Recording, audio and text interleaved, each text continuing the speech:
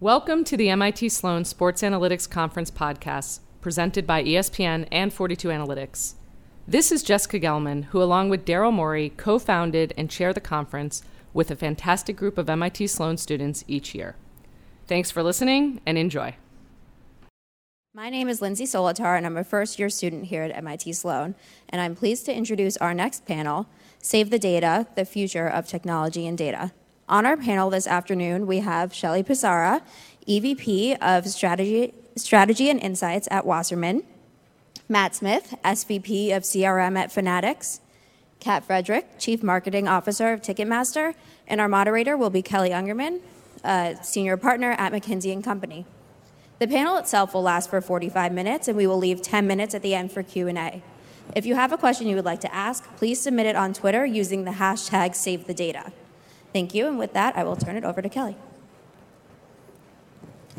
Thanks, Lindsay. I just realized we have Kelly, Shelly, Matt, and Kat, and it's Dr. Seuss week at my kids' school, so I figured that's sort of appropriate. But thank you very much for having us, and we will continue with many of the data and technology-driven transformation themes of the day. I'll just give a little bit of context for the panel, and then, like the other ones, we will walk through some questions, and please do feel free to chime in with your own questions as well. So just as broader context, as you all know, right, technology, has fundamentally transformed how sports and entertainment organizations are engaging with their fans, and there's no question the tools, the technology, new test and learn approaches are making the promise of personalization, which companies have been talking about for decades, truly a reality. One stat that I find staggering is 90% of the data on the internet has been created in the last 2 years, which is a hard fact to just even wrap your head around. So today with the panelists, we'll explore how they're harnessing the power of that data to deliver better satisfaction, but also more engaging experiences with their fans and consumers. So what's working, what some of the challenges are. These are long, tough slugs and hard transformations over many, many years. And every company that goes through them certainly has a lot of hits and some misses along the way. We'll also touch on some of the data privacy laws, and most notably California's Data Privacy Act, which is going into effect this year, and how some of the panelists are responding to that. So with that, would love for each of you, and we'll start with Shelly, just to briefly introduce yourself and talk about how you're leveraging technology and the data that is being unlocked through that to engage with your fans and consumers. Just a little bit of a brief overview. Perfect. Thank you, Kelly. Thank you, everybody. Glad you could come out and spend a little time with us. I'm Shelly Pissarra. I lead Insights and Strategy, as was introduced at Wasserman, and I've been there about 4 years. I think we all have just been talking about kind of this common 4 to 5 year run at our organizations, because it takes a long time to build things. And at Wasserman, we really are working on behalf of our clients, on behalf of our athletes that we represent, the 400 brands that we work with each and every year, and the partnerships that they build with the amazing properties around the world across sports and entertainment. So with that said, what we're doing with data and technology is really about empowering our ability to help them. And Elizabeth Lindsay, our president of the Brands and Properties Division, always talks about this mantra, and it was actually one of the things that attracted me to Wasserman, which is the universe and frankly kind of the world we're working in is drowning in data and starving for insight. And if we keep that at the core of the way we approach the business at Wasserman, then we essentially can stay in our lane and do what's right on behalf of our clients and bring in great partners like a Ticketmaster, like a Fanatics, who are going to be much more on the front lines. So as technology and data has evolved, we really are employing it to, frankly, drive efficiencies, think about answering that next question, focusing on application. So making sure that it's not just, hey, here's more information about something. It's here's what you need to do with it. Here's how you make your next best decision. And frankly, the technology enables us to be more efficient and effective, where our smart minds, we're still a people business. The smart minds on the teams can now spend more time working with the clients on the application side of things. So first and foremost, that's our priority. And then being able to sprinkle in a little secret sauce is definitely something that we like to do along the way. Perfect. Matt? I'm Matt Smith. I lead CRM, customer loyalty and insights for Fanatics globally. For those who don't know Fanatics, we refer to ourselves as a v-commerce company or a vertically integrated e-commerce company. As you can imagine, data sits at the core of a lot of that. We serve over 200 brands, sports brands and leagues around the world, and tens of millions of customers around the world. So connecting fans to the teams and the players that they're passionate about, it really sits at the core of what we try to do with data. Over the last couple of years, we've invested heavily in the core pieces of our businesses, moved most of our major applications up to the cloud, which lets us use data across the organization much more easily. It lets us scale also infinitely. If you can imagine the demand that comes to us, after a Super Bowl or World Series victory, we have to be able to scale dramatically. So we're trying to take that wealth of data that everybody has and try to turn it into insight in the form of product recommendations and better communications with customers in really units of one to connect them to the teams and the players that they have passion for. Kat? Thanks, Kelly, for having me. And thank you all again for coming. So I'm the Chief Marketing Officer at Ticketmaster. It's been an amazing 4.5-year run. Just a little bit of color, Ticketmaster is a household brand, but I think sometimes folks underestimate our scale. And we move about 500 million tickets a year, which equates to about 15 tickets a second. So when you think about the challenge around data and technology, we see ourselves as a company that's investing in the future of identity, right? And identity at scale. And so with 300 million global consumers, we have to serve them in a way that's very, very distant from the old spray and pray. And so as we think about how we super serve our best customers, how we super serve our customers across a very, very large catalog of content, data and technology are the key enablers as we think from a one-to-one communication standpoint. And so we're really excited what the data that we're creating off of this identity-based ticketing platform will yield for us to serve our fans even better, but also to be great partners and build great programs across the ecosystem of sports and entertainment.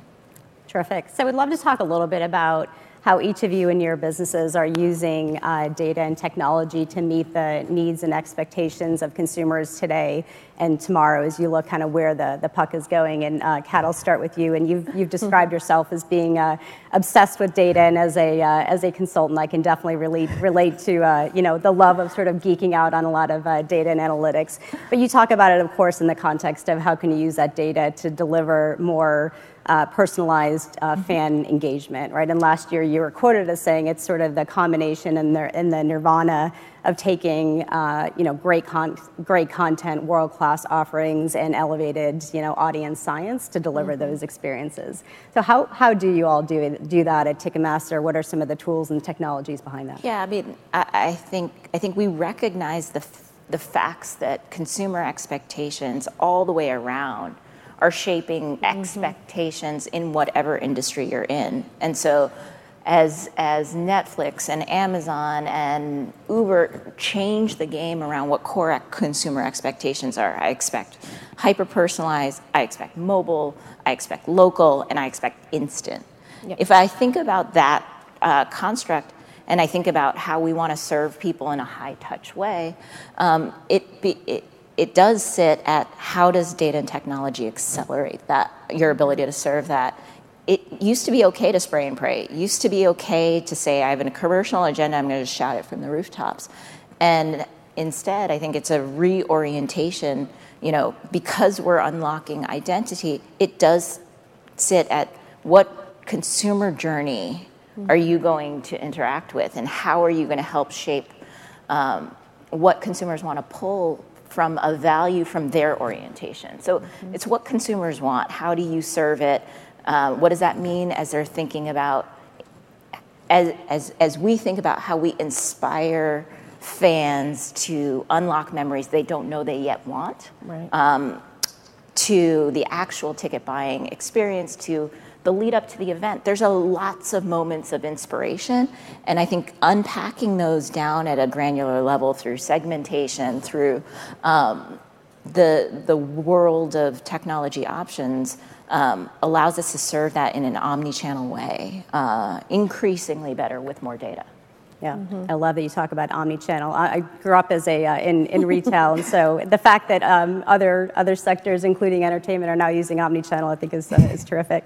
Matt, let's talk about Fanatics. On the one hand, Fanatics is obviously a retailer who specializes in selling product and merchandise for pro and college teams, right?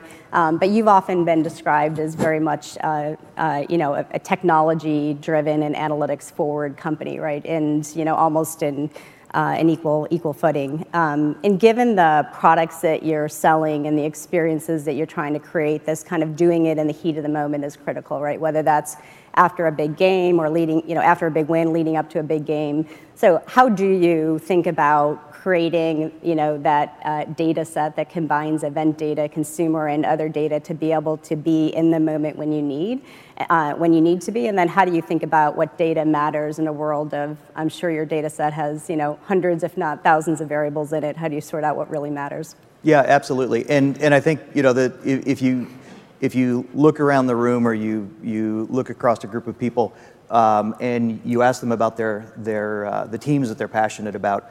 I think what you'll quickly see is we all have very unique fan totems, right? We all have different reasons that we follow different players and different teams, and it's often not intuitive. The connections that we have to teams go way back in our past, and sometimes they're multi-generational. Sometimes it's because of where we happen to live. Sometimes it's just a connection that we have with a particular player. So understanding preferences at that level of grain, at the grain of an individual customer, is really important for us. We years ago, visions of good would have been, I know that you're a Celtics fan, and I can orient you towards Celtics product. And if I know that you happen to be a jersey buyer versus a T-shirt buyer, I could sort a page and show you more jerseys than I would show you T-shirts. Vision of good now is ingesting sports feed data so that we can pre-build templates that fire off to consumers who happen to be Celtics fans after they win a big game, or celebrating the performance of a player on court, and actually firing off communications to those fans who have passion for that player, recognizing that they had a great moment the night before, and those fans want to celebrate that. They want to express it. I think vision of good going forward, if you think about us as a v-commerce company, is not just being able to see the demand as it's happening in the market, but to actually be able to connect our manufacturing processes and our design processes to that as well, to be able to produce product and push that product up to customers that allows them to connect in a deeper way than they knew before. So I think as we continue to bring more parts of the organization in together, and those parts of the organization are firing off of the same data, it puts us in a position of being able to better serve each individual customer based upon what their own individual connections are to teams. Yeah, and I think that's a really important point, right? It's not just data for a limited set of use cases, but ultimately, how do you unleash the power of the data to drive value across the entire business system, right? And say a little bit more about how you're doing that. What are some of the processes you're using to sort of connect the insights from what you're learning back, upstream, whether it's demand planning or manufacturing or product development? So there's a couple of things. One, you can take a look at an individual product that we would sell. Take a look at a LeBron James jersey. Customer goes out and buys a LeBron James Lakers jersey. It's interesting. They're probably a LeBron James fan. They're maybe a Lakers fan. And then when you understand that customer's behavior, you realize they also bought a LeBron jersey when he was with the Cavs and when he was with Miami. So this is clearly a consumer who has passion for LeBron James. So now you can think about the positioning of how we want to talk about that gear and what other gear that consumer could potentially be interested in, whether it's memorabilia or other LeBron types of products. If LeBron has, and I'm sure he will, continue to have great milestones, and we have the opportunity to produce product that specifically focuses on some of those achievements, we know that those customers want to be able to celebrate the success with him, and so you'll see us produce designs of product and be able to offer it up on the website and then connect customers through our marketing channels with those. That's awesome. I want to build on something, kind of the combination of the two things you said. Kat, you actually mentioned this idea of providing your consumers with experiences or memories they don't even know they want to make yet. And there's something so great and wonderful about that. And here, you're a part of that instantaneously after there's a big event, right?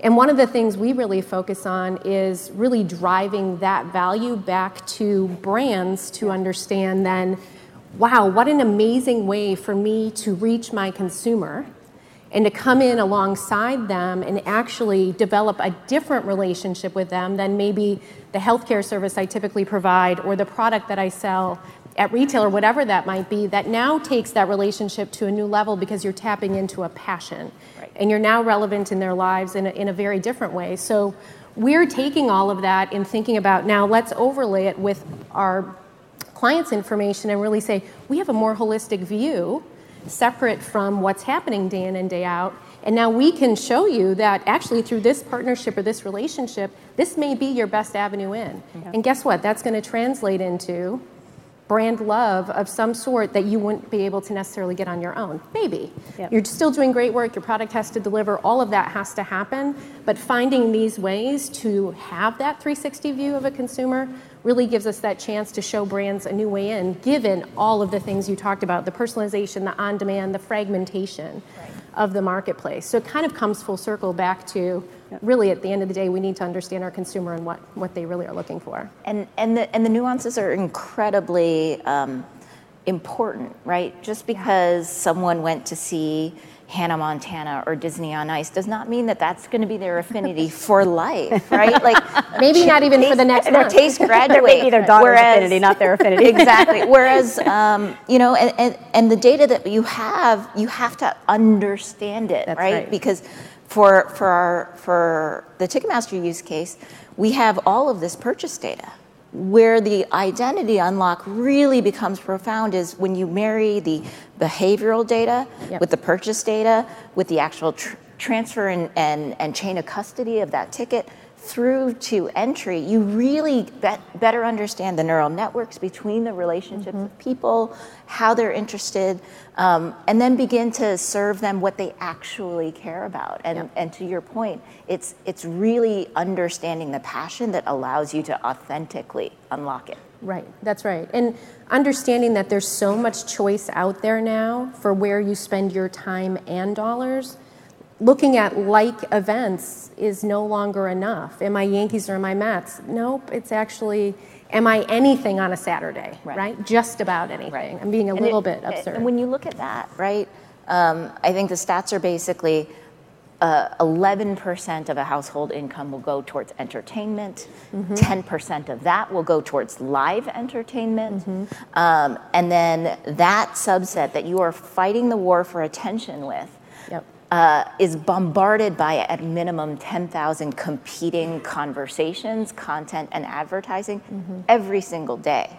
So if you don't understand your consumer, you will not cut through. Right, absolutely. All right, Kat, neural networks, that's a new level of Sorry. out. Sorry. I'm a nerd. I went to Sloan, so hopefully that helps set the tone for what I think, how I think. You're in good company. It's okay. All right, we're going to switch gears a bit, but just building on what a lot of the points that all of you have been making, would love to explore the trade-offs between sort of the hyper-personalization of one-on-one and scale, right? And there are typically 5 levels of personalization: the broadcast or Kat's spray and pray, macro segmentation, so 3 to 5 big segments, micro segmentation, dozens, one-to-one, and then dynamic one-to-one, where it's not only in the moment, but it's also dynamic and you're predicting what they want.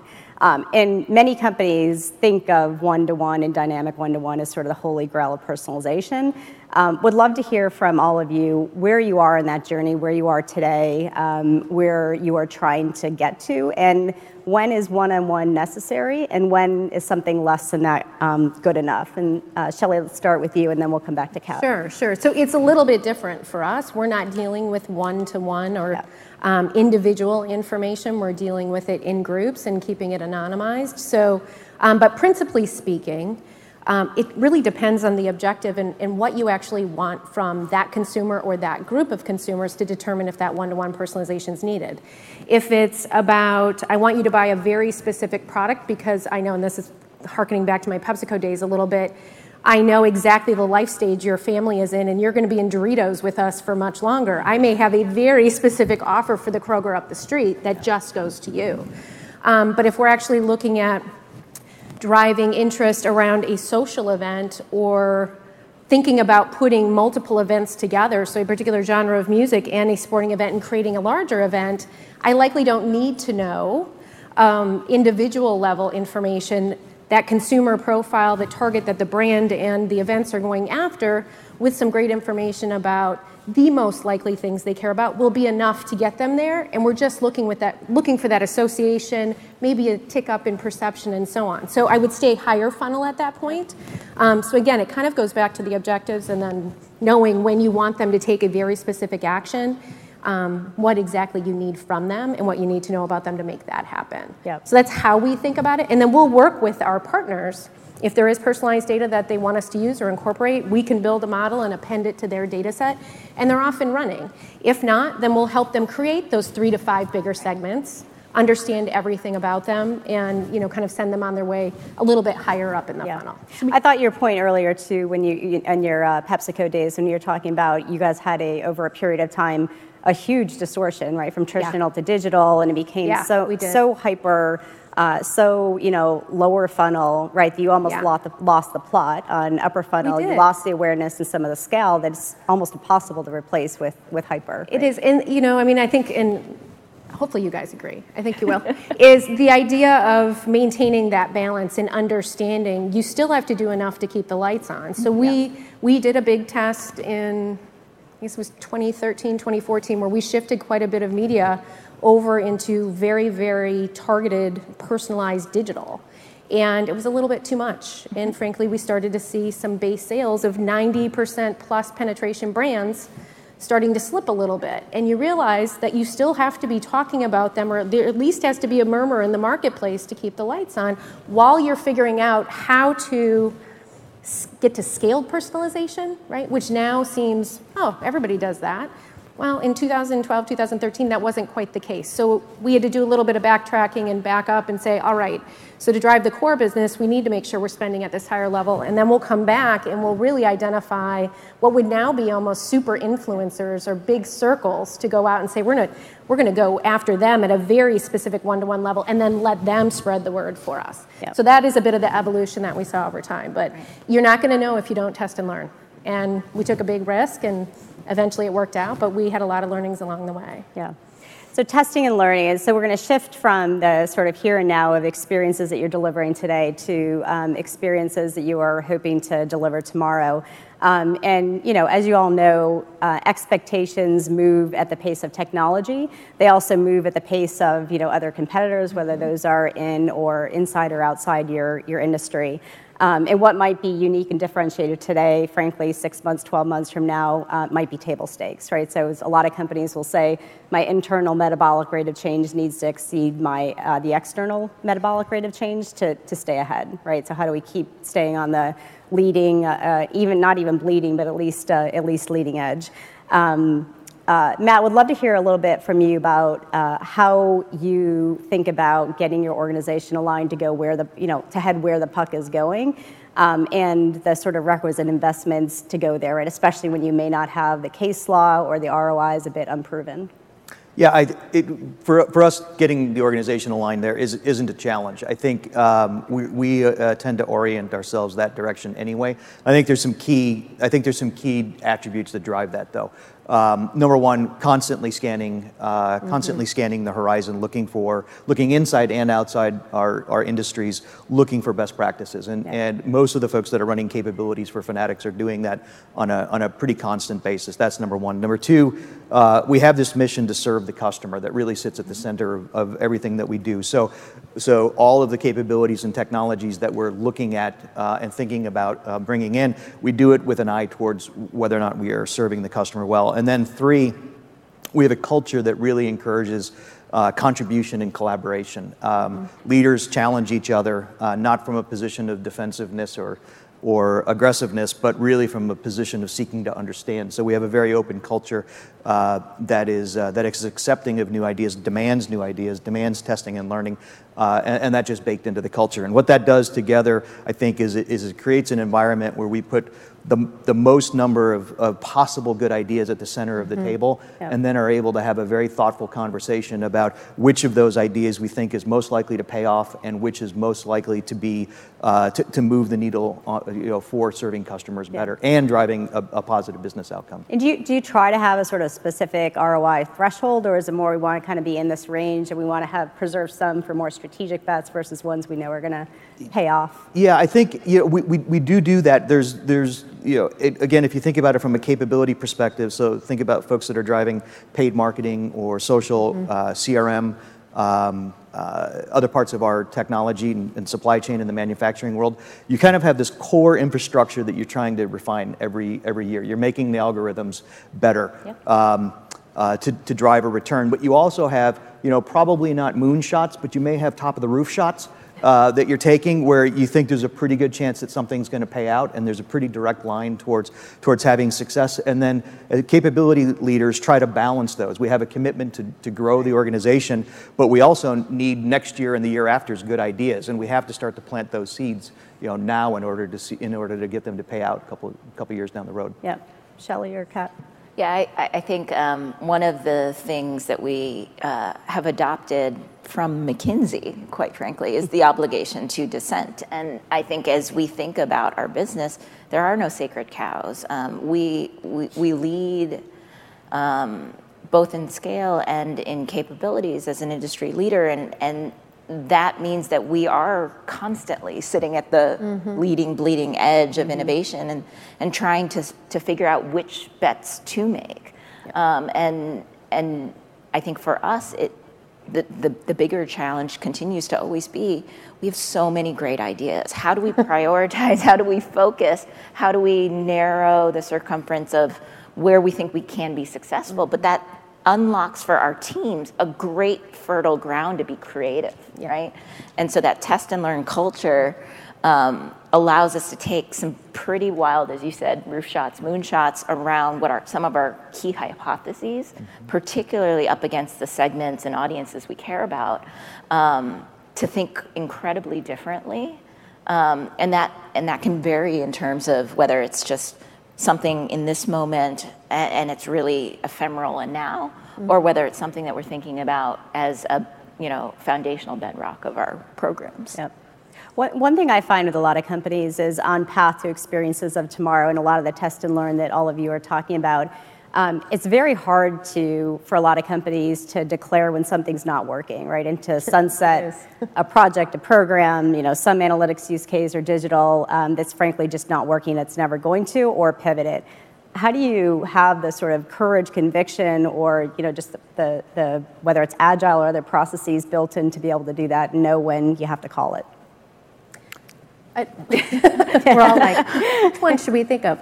Well, I think with us, it's one of those things where, and I don't think I'd go as far as sacred cows, but I would say there's a lot of reviewing that we do as we're in market and we're thinking about what makes us different, what makes us valuable to our partners, where we can help, and are we going to be prepared to answer the next question? Yeah. And if we're looking at a roster of products or we're in the midst of working on a substantial project for someone, the constant review of what's actually contributing that value is underway. Yeah. And it's actually listening to the folks who are down in the work, not those of us who are coming in and out of the meetings and kind of carrying the water of the relationship, but it's actually those that are creating what's new and next in that particular deliverable, because we will find there are places where, this methodology actually isn't going to work this time, and here's why.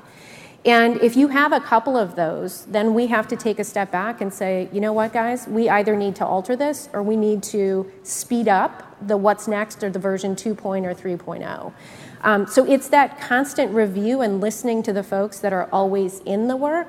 But, I would be remiss to say, it's not like sometimes you aren't limping across the finish line the last few times. You're like, all right, guys, we just got to call it. We have to be done here and move on to what's next. And it's kind of sometimes it's tied to your heritage and your roots where those decisions are hard to make. But you have to be listening and reviewing, and it's those folks who are in the work that know really where that value is coming from. Yeah. I think culturally, if you as an organization can embrace that there is a lot of ignorance, and you have a lot of ignorance, and the processes that you're going to go through are really meant to discover, number one. Number two, don't stigmatize failure, right? And so when folks are really comfortable coming forward with failure, particularly if it's failure, because we've learned something versus failure for sloppy work, I think we just have to embrace that and take it as an opportunity. Yeah, I think that's spot on. I think Google has done a very good job of saying, not only let's not stigmatize failure, but let's actually celebrate and embrace it. And by the way, if your failure rate is too low, it probably means you're not taking big enough bets, right? Being aggressive enough. Yeah. I think the other thing I would just add on, and it's this, one of the biggest things we did 2 years ago was we actually put in a dedicated team that sits within my group that isn't accountable on clients.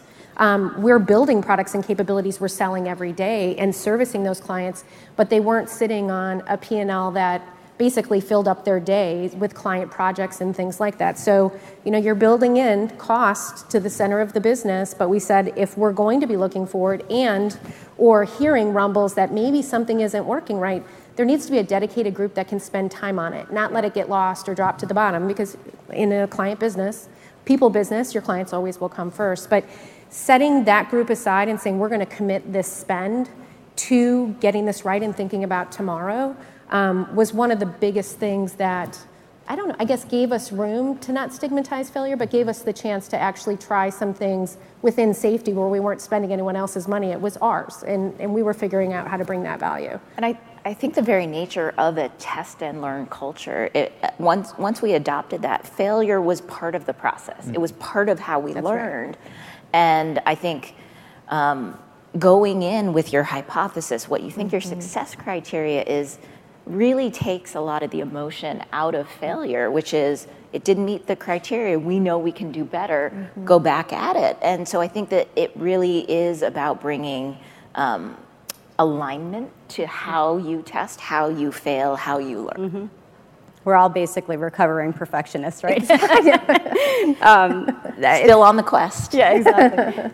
It's interesting. I've been doing, digital and analytics work in some form for 2 decades, and I grew up with doing mostly retail work for the first 10, 15 years, and of course, Amazon, for more than a decade has been, the competitor that everyone has every retailer has benchmarked themselves against. What's interesting to me is now you go outside of retail to telco or tech or media or entertainment, and others are actually looking at Amazon and others, right? So this notion of it's not your direct competitor, it's actually the consumer's last best experience that is starting to create this sort of new normal and set an expectation. So it is Amazon that has taught consumers to expect fast, frictionless experience, or Amazon or Apple, who taught consumers that, you can have, great design and products and apps and services that are all part of this connected ecosystem and talk to each other, right? And so they've raised the expectation. And it's bred this new version of what we call experience competitors. As you think about, your experience competitors, who do you look to for inspiration? And Kat, I'll start with you. I think in our industry, I'm often looking to travel and hospitality. As Paul said earlier, in the earlier, Paul Kane from On Location, we are constantly thinking about the experience from tip to tail, right? And if you can think about what a customer is trying to achieve, or thinking about what they want to do, hospitality, whether it's entertainment, the theme parks, the hotels, the Airbnb types of experiences, you're thinking about the full journey. And for me, I think that we constantly think about how in our world where there's perishable goods, that plane leaves, you can't go resell that seat. The curtain goes up, you can't resell that seat. There's an urgency, and how do you unpack the urgency from the customer experience and how that ecosystem all works together? It's why I continue to look to that industry for inspiration. I think there's 2 that I'd point to. certainly, Amazon and Apple that you called out. I think logistics companies, FedEx and UPS, have done a spectacular job of providing transparency, right? To the point that I expect that I can see the journey of my package anywhere in the world that it happens to be coming from. That's pretty incredible. I think if you look inside of this industry, slightly different twist on the same question. I think what we're starting to see, particularly in media consumption of sports, TV consumption of sports, and the use of big data, when all of a sudden I can see what the hitting characteristics are of a particular batter in Major League Baseball, or I can see the speed that a receiver accelerates at, or the likelihood that they're going to complete a particular pass. I think that's the first exposure, one of the biggest exposures that sports fans have to the power of big data, right? When they can see it affecting the way the game is played on ice, on the court, on the field. I think consumers.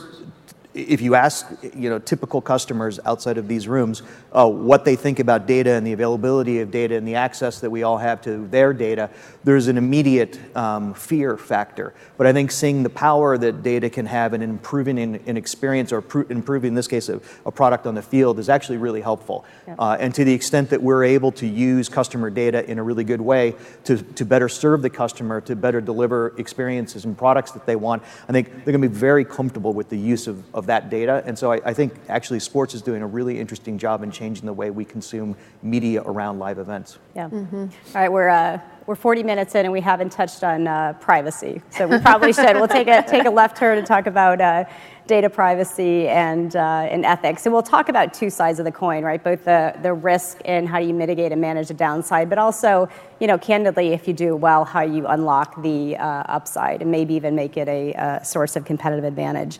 And as you all know, the California Consumer Privacy Act goes into effect this year.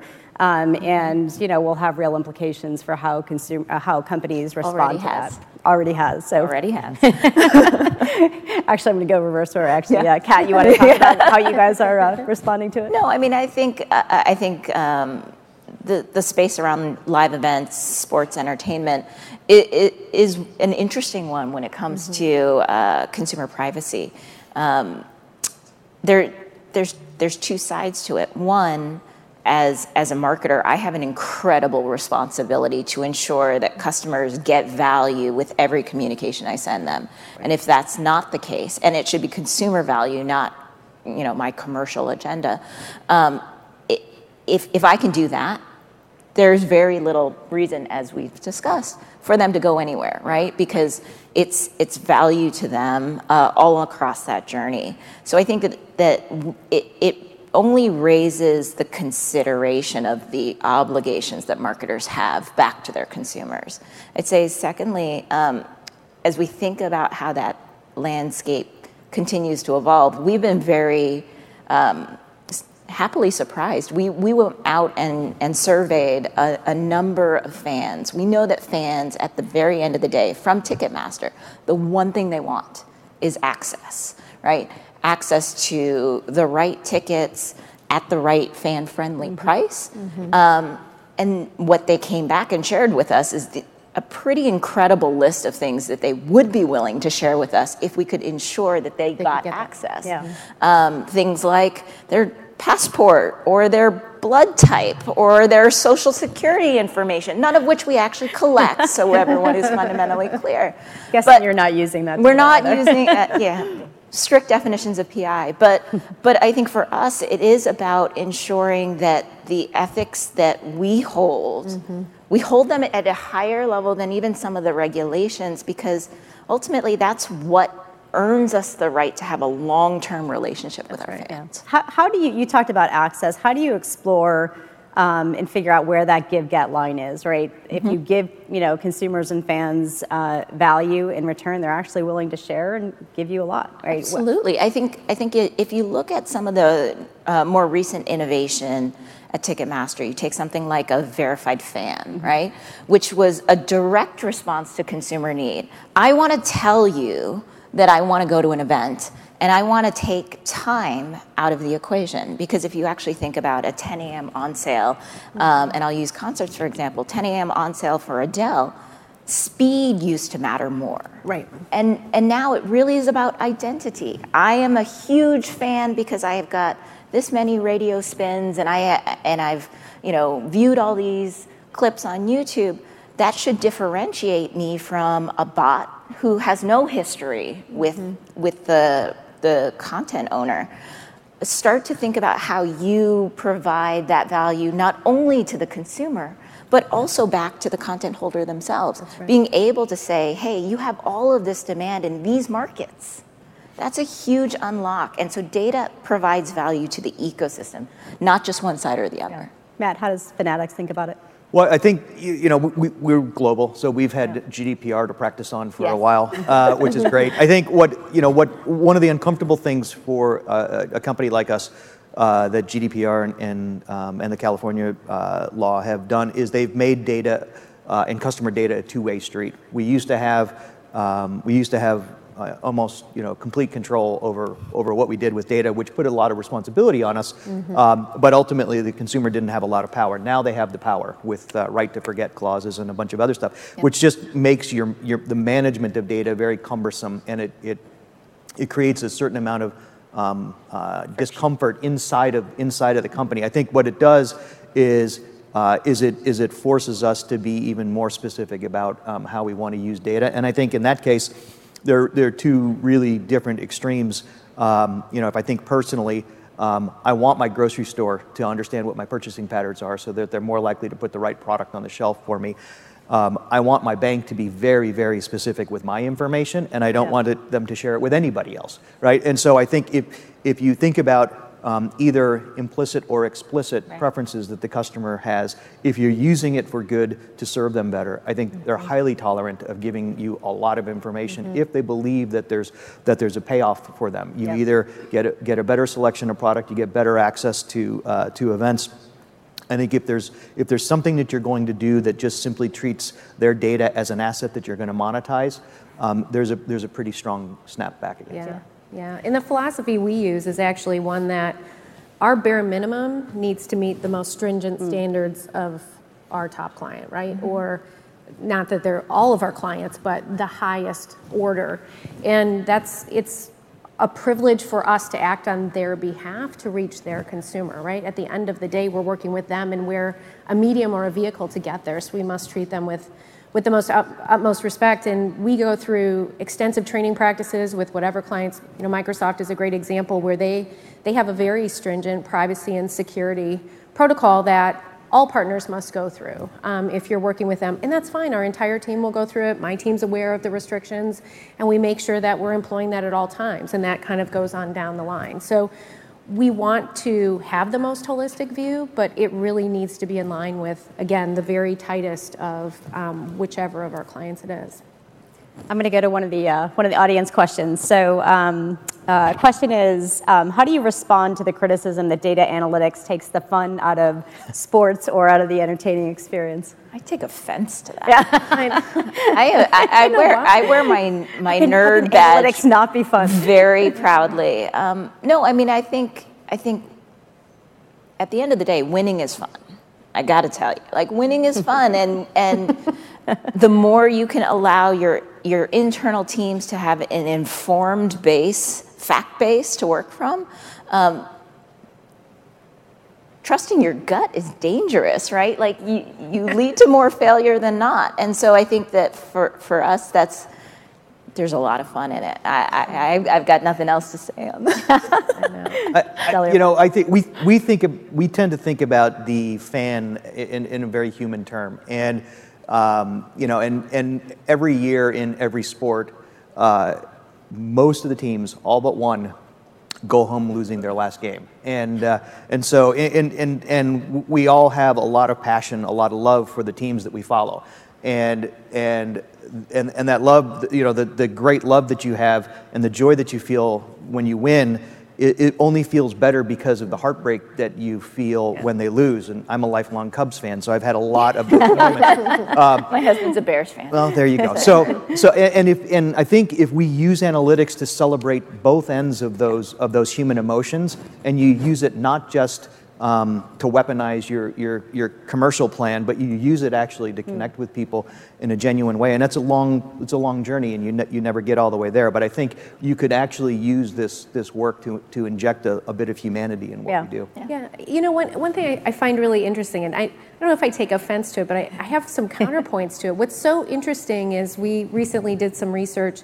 about the statistics that are now available, especially during the game. So whether it's, AWS, StatCast, or other things that might go up as part of a profile when, Steph's made his last 7 threes from, 1 foot off the half court line, whatever it might be, is actually fans talk about the art of the game and actually, in a way, we're seeing in some of the qualitative data that's coming back is they start to fall in love with the game itself too, and it starts that athlete may transcend it, but they're talking about facets of the game. And we work on big brands that actually, you're looking at kids now actually talking about the arc of a ball or the length of a golf shot and the trajectory with which it left the tee.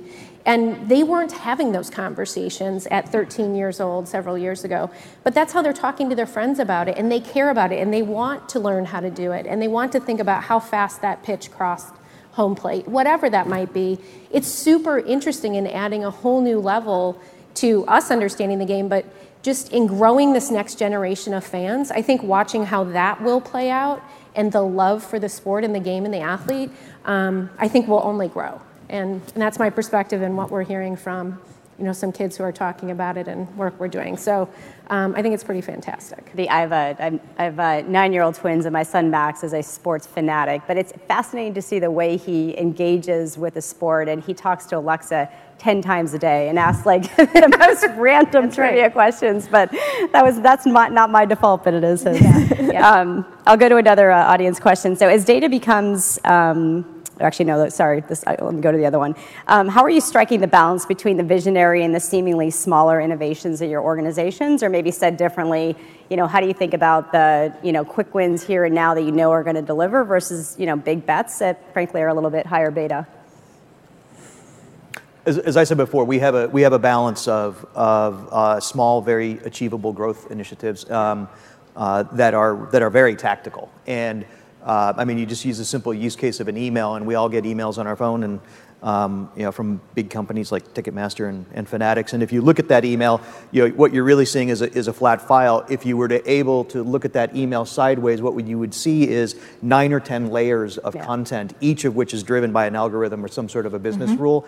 Optimizing those business rules, that content, those algorithms is a very, in an A/B tested way, is a very practical solution to drive growth for us in the short term. Meanwhile, we know that there are additional communication channels that are becoming addressable to personalization, figuring out how to cross those longer bridges to drive the same levels of personalization into some of those other channels like social or browser notifications or mobile notifications is more of a roof shot, right? And that'll take us a couple of years to do. The example that we would use from a couple of years ago was paid social advertising, which is where marketing dollars used to go to die, and now because of years of refinement, it's actually very productive for us, right? And so I think you just have to balance a portfolio of projects. Yeah. One of the failure modes that we see over and over again is getting to scale, right? Every company has sort of entered the data and analytics arms race, but very few are truly getting to scaled impact. And we've done some research that suggests only 40% of companies are actually returning their cost of capital on digital and analytics investments. And when you look at the ones that are, punching above their weight, it tends to be 50% data, 50% algorithm, and 25% data, 25% algorithms, and 50% change management. And it's that last part that is sort of systematically underinvested in. So I'd love to hear from all of you. Maybe Kat, we'll start with you. Where are you on that journey, and how are you getting out of this sort of pilot purgatory? Pilot purgatory is a huge risk, I think, in digital transformation. I've spent the last 15 years between turnarounds and startups and high growth, and Ticketmaster is in the same very transformation, which is, I think culturally, especially with a lot of the amazing team we've been able to staff up, we have a passion for change. One of the constants at Ticketmaster is change. And so for a marketer as well, you've got the change that's happening in your business. You also have the change of strategies for where you're taking your business. And right now, the marketing landscape and the consumer landscape is also moving really, really quickly. Yeah. I think the way that we've been able to release ourselves from purgatory is just a high sense of pragmatism. We're there to drive outcomes. Right. We're there with a perishable good. And on behalf of our clients and our fans, we have a responsibility to stay pragmatic to the here and now, while also knowing that we've got, a marathon to run, and we know what mile marker 1 looks like, what mile marker 2 looks like, so we can keep teams on the path and keep our pragmatism going in the right direction. That's right. That's right. For us, it really shows up in the decision to build or buy, and to figure out what, we employ, dozens of best-in-class partners who are absolute experts at their craft and in their space and their data set and in their access to it. And we will work with them, partner with them, bring them in. And in some cases, we build proprietary tools and capabilities in that access ourselves. And for us, the value comes in the marriage of the two. But we aren't going to, and we have to have big conversations on this, build something that we really should just be buying from an expert, because that's not our lane to play in. And sometimes we have to remind ourselves of that. We get pretty excited, like, oh, we could do this. We're like, yeah, but there's 4 other companies out there that do every day, and we only need it for this one thing that we're doing. Yeah. And it's just that reminder of what are we trying to do in the end, what's the next question we're trying to answer, and the value we're trying to deliver, so that we can communicate to the organization, here's where we'll buy and here's what we'll build, and then manage the return from there. The only other thing I would say on top of that is you do have to be a bit comfortable building and flying at the same time, so that you're building your proof case that's leading to the ultimate ROI. So, and that's all part of the change management throughout, is that constant communication, being clear on who we are, and then being a little bit comfortable with a smidge of risk. Yeah, I think that's well said. It's not a bad thing to draft off of someone else's capital investments and mistakes, right? It's expensive being on the bleeding edge. I'll go back to an audience question. So what advice would you have for recent grads who studied data analytics trying to get their foot in the door of your respective organizations? You do it in something that you're passionate about. I think this is the one nice thing, I think years ago that was flying around, that was data is the new oil, right? And the algorithms are what bring it to life and bring it to market and kind of, keep the cars running. But if you can actually build these skills and understand how to deliver value to a business, it's pretty amazing to do it in sports and entertainment. It was pretty amazing to do it in consumer goods, and Kelly and I talked a lot about retail earlier, and it's really fun to be able to slice and dice and understand a business and value you could bring to a consumer in a different way. But it's so fundamental that you should dream big, and you should think about the avenues that you could really explore, just knowing you have these skills that are going to be in demand, frankly, across every industry. So why not pick the one you care most about? Yeah. That's my advice. My add to that would be, we probably, many of us in this room, may be data nerds. We have a little bit of nerd in us, and it's easy to get lost in that sometimes. Tying the product of your work back to the outcome of the business, and being very focused on understanding the dynamics of the business, and then applying your skill set to that dynamic, I think is something businesses are really looking for. Yeah, and I would add on top of that, it's important that you follow your passion, but you also follow what's important to the business.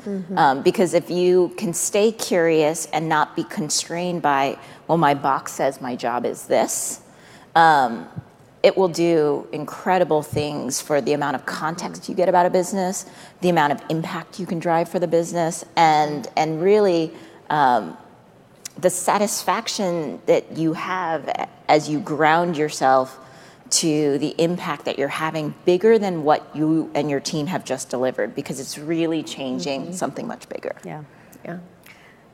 So in closing, so we've talked a lot about just the pace of change today, and one thing that is true is the pace of change will never be as slow as it is today, right? It's just going to get worse, right? Which is actually quite exciting and exhilarating. But as you all look to the future, Just sort of rapid fashion.